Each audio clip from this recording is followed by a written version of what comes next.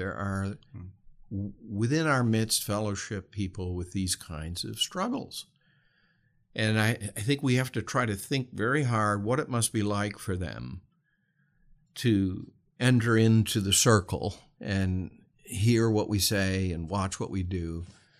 I think without compromise, but that's where the gospel comes in at its core. What is the gospel? We have to be clear about that.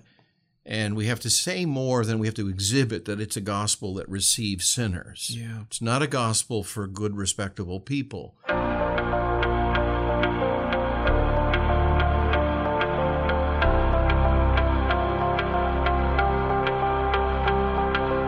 Welcome back to Roundtable, a podcast produced by Mid-America Reformed Seminary. This is episode 42, and I'm Jared Luchawar. Thank you for joining us.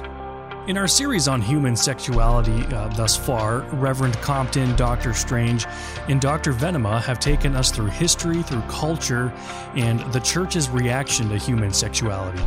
In our concluding episode, an all too important subject matter is up for discussion, and that is ministering to the sexually broken in our midst. I hope you enjoy. We've talked a lot about where things are in the culture. We've talked about how the church has bought into some very errant approaches to sexuality, denied some of the richness of Scripture. Well, from here, I think we can move forward and say, well, where do we go from here? How do we minister to the brokenness that even exists in Christians?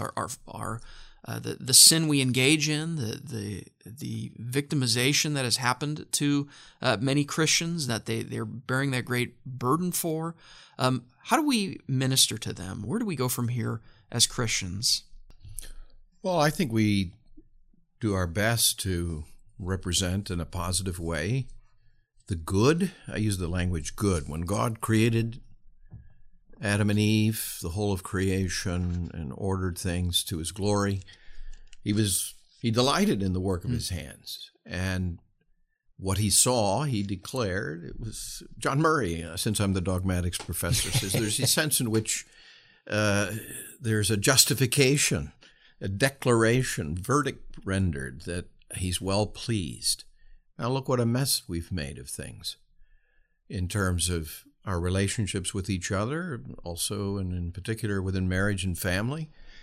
One thing the church doesn't want to do, I think, is represent ourselves and what we do as the standard of holiness. We need to be pretty clear that we too are sinners in need of God's grace. We're broken people. Our marriages are not idyllic and everything is as it should be. I always love that phrase of Neil Flanagan, not the way it's supposed to be. So one of the problems the church has is we represent ourselves as though we are living the way people should live, and so do it like we do it. And if you don't, we're not going to be pleased to have much to do with you. I think we have to start with some kind of a sense of our own brokenness, and but for the grace of God, we too would find ourselves in some of the difficult places people find themselves, also in terms of human sexuality. So it has to be a representation based on Scripture of a good order and what God intends, together with an appropriate humility, that we're not the standard. And we too have a long ways to go. We have our own forms. I think one of the things the church has done often, I think, is identify those particularly egregious sexual sins, whether it be homosexuality or other forms of destructive interactions sexually between human beings. And we're not guilty of those things. Right. Well, it so happens that within the Christian community, respectable though it may appear, the problem of pornography is a huge problem.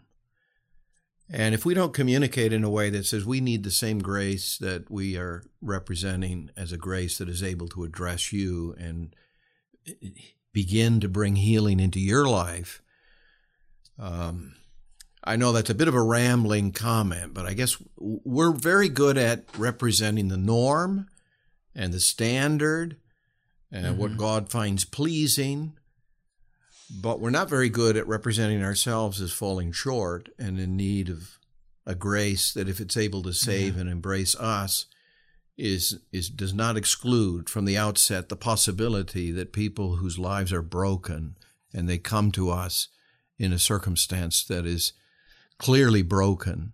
How do we speak to them? And even the notion, I think that's so relevant, Cornell, even the notion that the problem, and now we're talking about aberrant sexuality of some sort, is a problem out there, not a problem in here. Rather, that when I'm preaching to God's people, I need to know when I talk about same-sex attraction, there are people right before me who are struggling with same-sex attraction. When we talk about transgenderism, particularly in the culture, there are people who struggle with gender identity, and we will have people sitting among us who have questions about some of these things, and particularly as our society around us promotes it.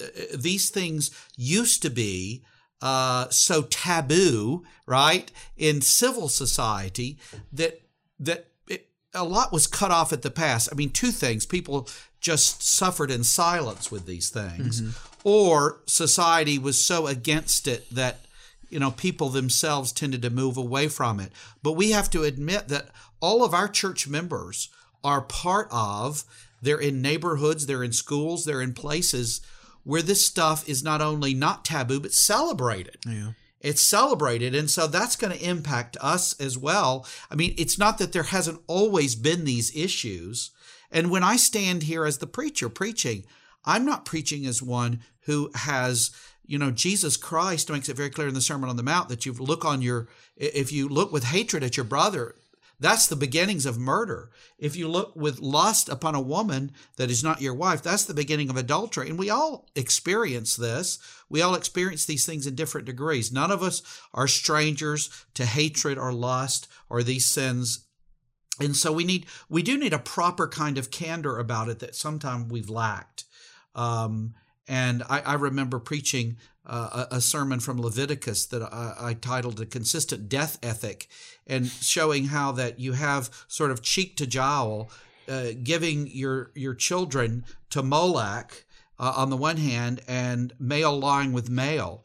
And I said neither one of these are productive of life, because male with male doesn't have the possibility of producing life. And Molech destroys that. And so abortion, same-sex matters. And I said, but you see, we like to preach something like this, and it's all about out there. What I went on to say was, how does this apply to us? There's a sense in which I participate as a Christian in Molech when I'm not properly loving my child. Let's think of some ways in which we don't do that, in which we, and let's think of some ways in which I said to men, maybe even our sexual relationship with our wives is not really about us giving to them, but it's just more about ourselves. Yeah. And it's not really that different of an ethos. And of course, people like to think themselves as very different. They want to see themselves as, well, I don't have anything to do with same-sex attraction. Well, you might more than you think, in the sense that you do what you do to please yourself. Right. And that partakes of that. So it's helpful, I think, for the church to talk about this and to show how that we're not all strangers to these things, and we can then, as people come in, we can address these things. We can seek to help people deal with these things. And even as the church, what you're getting at is also so closely related to this failure to make that right distinction between the message of the law and the message of the gospel. Right? It so often, especially in more conservative circles, our public message has focused on, we need to tell people what the word says, what God's law requires, and that's sort of the stance. That's sort of the essence of the message. We need to tell our gay neighbor that God does not approve of their gay lifestyle. Well, certainly that's the case. God does not approve of their gay lifestyle. He does not approve of gay sex. He's not designed sex for that. And yet, I think we're fools if we assume that gay people don't know that about us already. They know the Bible doesn't support this. And they need to hear more than the gospel. Yeah, exactly. What they need is a script that actually shows that they're pursuing wholeness, they're pursuing fullness and shalom, and seeking to be really just made whole as a person by means of the same-sex relationship, or by means of any type of deviant sexual relationship, is going to fail. It's not going to provide the meaning. It's not going to provide the integration that sex in the context of marriage between one man and one woman, husband and wife, the significance that relationship provides, because it fits into God's plan for the world, for the creation. There's the gospel message that sex fit into the creation, and it even fits into the new creation. You brought up in our first episode, Cornell, about how even in redemption, sex plays a role. Our Savior, well, not coming through sex, of course, but takes on human flesh and redeems humanity. We have a new creation in Him, and there's a gospel message that makes better sense of the experience of people longing for any number of sexual deviancies. There's a message that gives them a better answer and describes their longings and their urges in better ways, and provides a better place for them to go. Well, this may be a strange and possibly also a dangerous thing for me to say, but I've long believed that one of our challenges, difficulties in showing appropriate compassion toward and even receiving in a warm and welcoming way those who have struggles in this area, or who may actually be in relationships that are falling short of the biblical standard. We do tend, by emphasizing properly, as I've emphasized, the beauty of marriage and the wonder of within marriage, the being fruitful and multiplying. There's no joy greater than not only the relationship with your wife, but together you see that you're one flesh in your children, if the Lord grants you the blessing of children. Mm-hmm. But there can be an idolatry. Idolatry is taking anything God creates good and making it a god. Mm. And I think sometimes, there's a certain kind of emphasis on family and marriage, and also sometimes associated with the assumption that because a person is in Christ, a believer, though still struggling with some very serious impulses, same-sex desires, whatever terminology you want to use, they don't fit. Yeah. They're made to see themselves as at best second-class citizens. They may never see marriage and family as in their future in this life. And we don't communicate to them very effectively. They can nonetheless be brothers, sisters within this household of faith, the church, without marriage, without children, even with their struggles. And sort of a romanticized, sentimental view of the glory of marriage and family, which you haven't and never will have. And so maybe this is not a place for you. And nobody says that explicitly, at least most of the time. But we communicate it regardless. I mean, this is that's why I called this maybe a strange comment. I don't think we do enough with singleness. Right. And with the apostolic acknowledgement that in certain circumstances, whatever those may be, that's a particularly good thing, pleasing to the Lord and appropriate to your circumstance. And singles they have to find their own place, not within the household. Yeah. And they go there. Or that's a church where those who are single might find a ready reception. And we message, we signal that you are still unmarried. Notice the still unmarried. Oh. That the absolute norm for all is marriage and family. Well, if you communicate that, you've set yourself up in a place where you're not going to be, now talking about the local church, mm-hmm.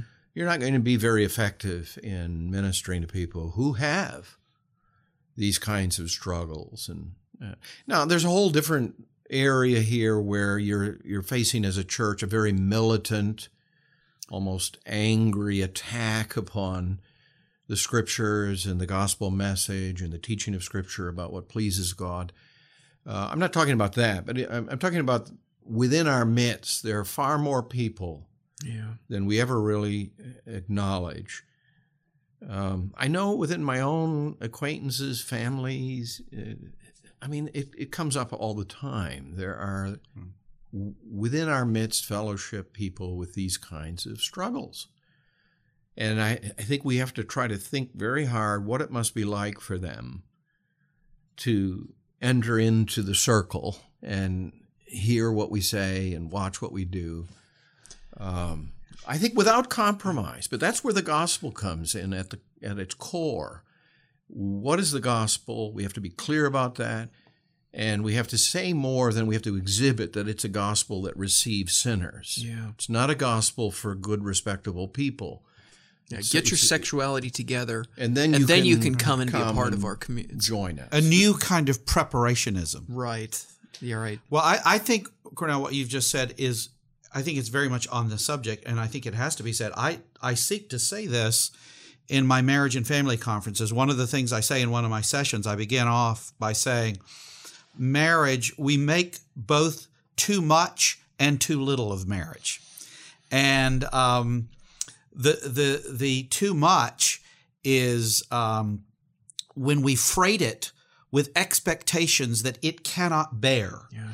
Because a lot of people look to their marriage, men and women in the Christian church, they look to their marriage, which is to say they look to their partner, to their wife or their husband, to provide that which only God in Christ can provide. Yeah. And they're always going to be disappointed by that. They're always going to be disappointed in each other. Mm-hmm. And many people, that's the way they live their whole marriage life. So one of the things I say in these conferences is, I'm going to give you, and we're going to speak about the theology of marriage, the beauty, how it points us to something greater, because in the new heavens and new earth, there's neither marriage nor giving in marriage. So we're not Mormons. No. It's not this is not a perpetual estate. It gives way to a greater reality that it signalizes. It's a kind of symbol for. But I say, I also, part of what I'm going to do here is, I hope when you leave here, you don't leave like some marriage conferences. You're both looking really slant-eyed and critically at each other. I'm actually going to tell you to lower your expectations for your partner and to have the higher expectation for yourself. Be more critical of yourself and less critical of your partner. That's what we're going to come out. So if you emerge from this, hitting each other, saying, "Did you hear what he said?" You missed my point. And there's a way, I think this can almost get back to the Imago Dei. We need to remind ourselves of all these humans in this world that are created in God's image, and let that orient our thinking toward them, because we can so quickly make the assessment, that's a gay person, or that person's shacking up and living in a sexual relationship, unmarried, and that's our focus of them, and that sort of leads us to say, well, we need to sort of pry those bad behaviors out of them, instead of saying, wait a minute, here's a person made in God's image, seeking a wholeness that only He can provide, a meaning that only He can provide, but they're seeking it somewhere else, and look what this is resulting in. And that they have certain categories. There's a point of contact with them because they're made in God's image. They believe there's an eschatology that they're destined for. Now, they may not use that language, but they know there's a point. Maybe they've just collapsed it into pleasure. Well, frankly, a lot of Christians have done that. We've collapsed our eschatology into that of personal fulfillment and pleasure. Maybe we try to pursue that within more biblical types of activities, but nonetheless, it's still as self-oriented. And yet, being able to look toward these people, saying, "Here's an image bearer who is seeking what God has offered them in this new script, in this new story, that is safe, that's not performance-based, because that's what so much of this deviant sexuality is driven by, is performance. And young people can be especially picked up by this when they're whole and attractive, and they can get all these sexual partners. But what happens when you get old and you begin to lose your hair and you put on weight and it's harder to perform? Well, that now you're into this bondage that this can only lead to. We're thankful that this is just audio. Yeah, exactly. But there's a wonderful hope. There's a better message of sexuality that will delight the hearts of these people seeking for happiness in same-sex relationships, or seeking for happiness in a hookup culture where they can feel as though they're conquering, as though they've got some importance and value, at least for a moment. And we're saying, no, you do have value. You have importance. And here's the way that provides for that. Here's the path of safety.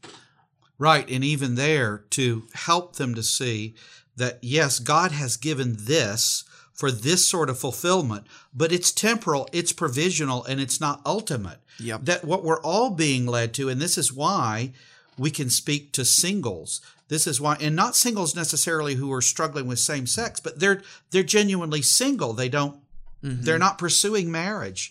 Or, there's all sorts of things here that we need to do better, and the ways we need to communicate better. My prayer is for the church to become, as the world grows increasingly hostile, and we're just in the last weeks, the civil situation has become more violent. What do we look to? Well, here we have in Christ a new life. Here we have in Christ a new life, which includes marriage as a part of that, if you're married, if that's the calling, or not. But at any rate, we have lives hidden with God in Christ. That's the main point. Well, that does it for our series on human sexuality. I hope you were blessed by our professors and their dialogue with one another on this incredibly significant topic. Well, you might remember that Reverend Compton and I chatted together on Roundtable about the church and technology a while back. We're going to take that a step further next time and talk a little bit about social media and the Christians' use of it. We hope you'll join us next time for that. For more Roundtable podcast episodes, you can find us on sermonaudio.com, YouTube, Spotify, Apple Podcasts, and Google Podcasts. Be sure to search Mid-America Reformed Seminary. I'm Jared Luchabor. Till next time.